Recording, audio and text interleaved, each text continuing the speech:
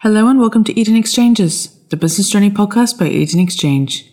Today we spoke to Grant Levy, franchisee at the Expense Reduction Analysts franchise. Listeners, Grant chats about what drew him to the franchise, the working role of a franchisee, the training and support he received, and the characteristics of an ideal franchisee. Listen on to discover more.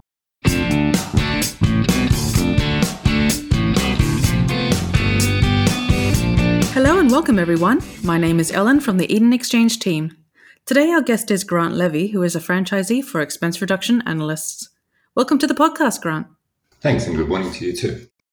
Now, Grant, can you start off by telling us about your background and where are you currently located? Certainly. So my background is in telecommunications. I started working in IT back in the 90s at the birth of the internet, and I'm currently located in Sydney, New South Wales. Thanks, Grant. Now, you started out with a telecommunications background and you've not only worked in Australia, but you also worked in the UK. What made you want to change roles and settle down in Australia? So that's an interesting question because it's almost an accidental immigrant. I was quite happily living in the UK, really enjoying my career in IT, but my wife didn't really enjoy the weather and wanted to live in America, and that didn't appeal to me. So we just kind of found the compromise, and Australia was the only place we could agree on. And at the time, they were really interested in the skill set we had and made it very easy to emigrate. I think it took 6 weeks from start to finish to get into Australia. Now, what was it about Expense Reductions Analysts that caught your attention? What made you want to become a franchisee? I was very fortunate with Expense Reduction Analysts that I got to kind of do what you would normally call a try before you buy. I knew a few people that were working within expense reduction just from networking and other manners. And at the time, they were looking for a skill set in photocopying that they never had in Australia. So one of the members of ERA asked me if I could help them on some projects. What that afforded me was the opportunity to see how ERA worked, what their values were all about, and what they were able to provide for their customers.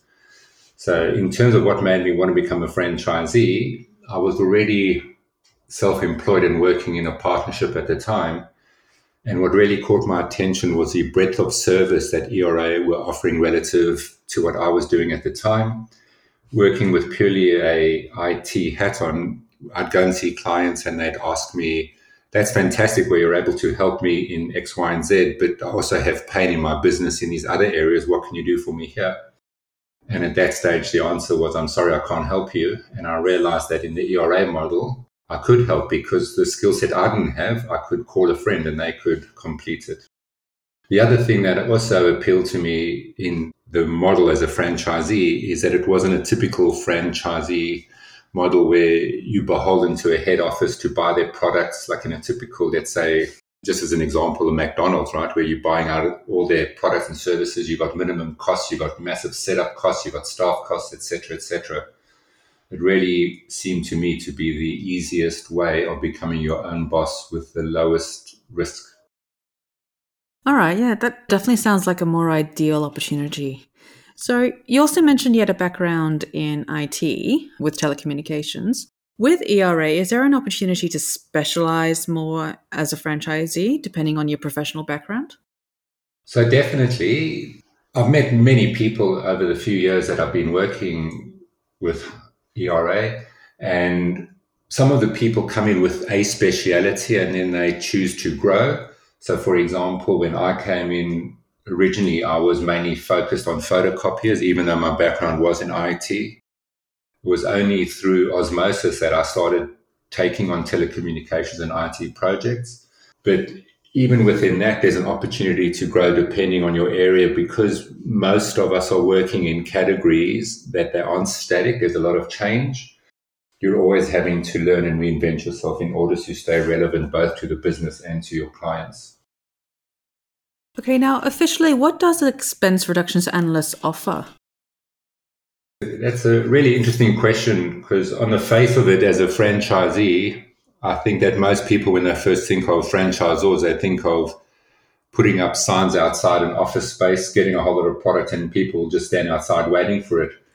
The franchise model within ERA is very different to what I've seen before, whereby what they're offering is a ready-to-go business in terms of templates, documentation, colleagues to work with, structure, and some marketing. What they don't offer you is a client list ready to buy your product. For me, even though I realize it's not part of the actual question, it's the biggest. What does that look like for me when joining ERA is, do I have what it takes to get out of bed in the morning and build a business when I don't actually have a product to sell? I'm selling a service. It does sound like ERA does offer a lot of things that regular businesses nowadays, and especially small businesses to large, actually do need assistance with. Now, what is your day-to-day like in working as a franchisee? And can you share with us what your typical week looks like? Sure. So my typical week starts on a Sunday night when I'm preparing all my activities for the following week. I wear a few hats within the ERA model. I'm primarily an analyst using my background skills. I've also done a bit of finance. I really enjoy financial modeling as well as the actual service around IT itself. Most days are spent looking at either Excel or Power BI models, building spreadsheets and outcomes for clients on projects.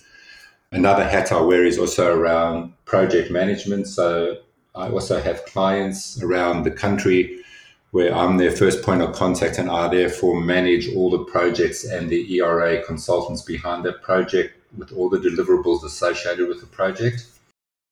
I should do it more often, but I don't. Every now and then I also do some networking in order to find more business. I think that's an area where I personally need to improve on because I don't enjoy hunting for business. Agreed. It's not everyone's cup of tea to hunt around for their business. It's a lot of effort, and you really need that experience with sales and that sociability of performance to be able to do that kind of thing more often and do it more comfortably. So, since becoming a franchisee, how have you grown as a business owner? The main areas that I feel that I've grown as a business owner is having come out of 20 odd years in corporate is learning how to manage my P&L and forecast my revenue up to 2 years ahead in order to understand where I have a gap in my business and how I'm going to fill it, be it either through, as I said previously, the dreaded client acquisition or through all the projects. So very fortunately, again, because of my analytics background, is I am given projects by other people to do. But in terms of the growth in itself is I've definitely invested a lot of time studying in order to stay relevant. So a specific example I'll give you is coming from a telecommunications and hosting background. I'd never had the opportunity to work with contact center specialists before. I've just finished 2 projects that have taken about a year from go to woe. Both of them were very contact center centric, which gave me the opportunity to very quickly and rapidly become a contact center expert so that I could help the client choose and procure the right product. So from my perspective, it's actually been fantastic in order to grow my skill set whilst delivering to clients. That sounds fantastic. It's always good to find an opportunity where you can grow. You're not just utilizing what's existing in how this business does business every day, but you also have opportunities to discover who you are as an owner and find ways to explore yourself and what you're capable of. So it's always good to find an opportunity like that. I agree with you 100%. So what level of training and support does ERA offer? I believe you had an exemption because of your background. Did you find that your previous professional role and experiences made the training easier to follow? There's kind of 2 questions in that. So yes, I was exempt from the training, and it wasn't because I'm super smart or anything. It was purely because, as mentioned earlier, they'd been using me for about 2 years under a white labeled service for photocopying, which meant that I'd had exposure to all of the process, the document templates, the manner in which we work, the client engagement and the engagement internally, which at that point I argued I'd probably derive more benefit in that 2 years than I would from 2 weeks of training. And they agreed. So that's how come I was exempt from the onboarding program that ERA runs. But in terms of my previous professional roles and experience, I think what made easier for me is my last role I had in corporate was I was in senior management running pre-sales. I was a practice lead for the pre-sales. And what that meant is I had a lot of direct and indirect reports. So I'm used to having to manage outcomes through other people's deliverables. I also worked with many other business units that allowed me to understand what it takes to influence and work with people over which you don't have any direct control of. And ultimately, it kind of just seemed like a natural fit to carry on doing what I'm doing and not really have to act much differently to what I would normally do in a day, having come from that pre-sales background. Yes, agreed. It does work out a lot better when you have a similar background, and it does make things a little bit easier when you're tackling a new business opportunity in the beginning, especially if there's that familiarity there.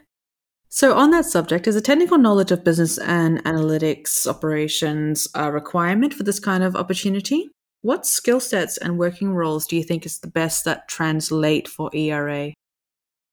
Again, I've said this a few times, but that's another interesting question, because one of the things I have done over the years I've been working with ERA and David is kind of dissecting the model of who it is that I'm working with and looking at the attributes of the individuals and kind of thinking, if this was my business, what does the ideal candidate look like? And it's something that David and I have spoken about on a number of occasions. And what I often find is that there are people that are highly qualified, highly skilled, and highly analytical, and that doesn't necessarily translate to success. It seems to be tenacity and just more like street smarts that make people successful. And what I've realized, again, just looking at a small footprint of Australia, the colleagues I work with, we have leaderboards, and most of the people that are up on the leaderboards don't have very strong educational backgrounds. They've just got very many years of corporate success behind them, as well as a drive to succeed, and obviously that bit of a competitive spirit as well. One of the areas that I think is a skill set that is lacking is the ability to identify sales and drive them through to fruition. And speaking of drive, what drives you to grow your business, and what do you love most about this opportunity? For me, it's quite simple, and it comes down to something that Simon Sinek said many years ago and now has become everyone's favorite catch cry, which is it all begins with why. I'm very clear as to what my why is, and that is I'm all about equality. And having come out of the vendor land, I'm used to the asymmetric bias that all contracts have in them. What I love most about what I do today is helping balance those contracts so that the client gets, firstly, more knowledge of what they're buying, and secondly, a more balanced outcome if things should go wrong. So the business growth I've found over the last few years just seems to kind of find itself. I'm driven on helping clients produce outcomes that they never thought possible. Thanks, Grant. Now, is there any advice you would offer for anyone thinking about becoming a franchisee?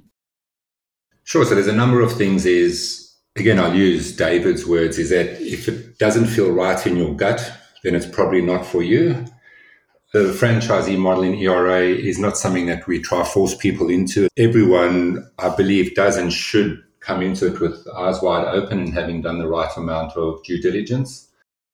The advice I would give someone who's becoming a franchisee, though, is really understand what you are as an individual. It's really easy to wake up in the morning, spend the whole day fluffing around on email and various other things and think you've done a hard day's work, but have you really? So if you're not very self-driven, disciplined, or motivated, just be honest with yourself.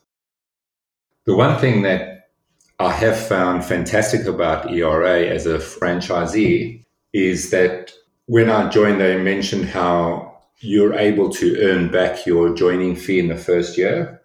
I was in that enviable position where I did definitely do that. But you also need to understand where you are financially. As I've mentioned earlier, that ERA is not a model where you put some signs outside a store, start selling products, and if you open it, they'll come.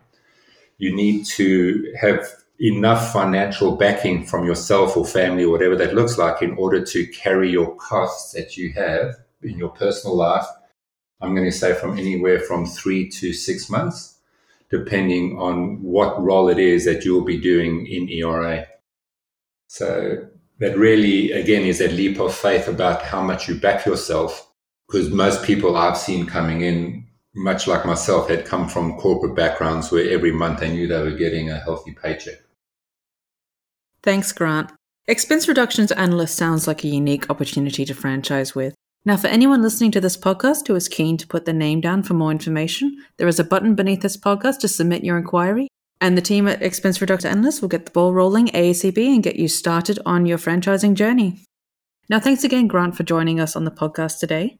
We wish you success in your developing business journey, and we hope to hear from you soon for an update. It's been my pleasure.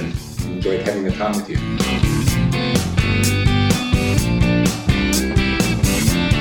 Eden Exchanges was brought to you by the team at Eden Exchange. In this episode, we spoke to Grant Levy, franchisee at the Expense Reduction Analyst franchise. To find out more about David and the Expense Reductions Analyst franchise, or to discover other episodes by Eden Exchanges, head to our networking website, businessbyinvest.com. You can also subscribe to this series on iTunes, or Stitches if you're using Android. Find us on Facebook, LinkedIn, Twitter, and Instagram for recent info on the buying, selling, and investing world. Thanks for listening.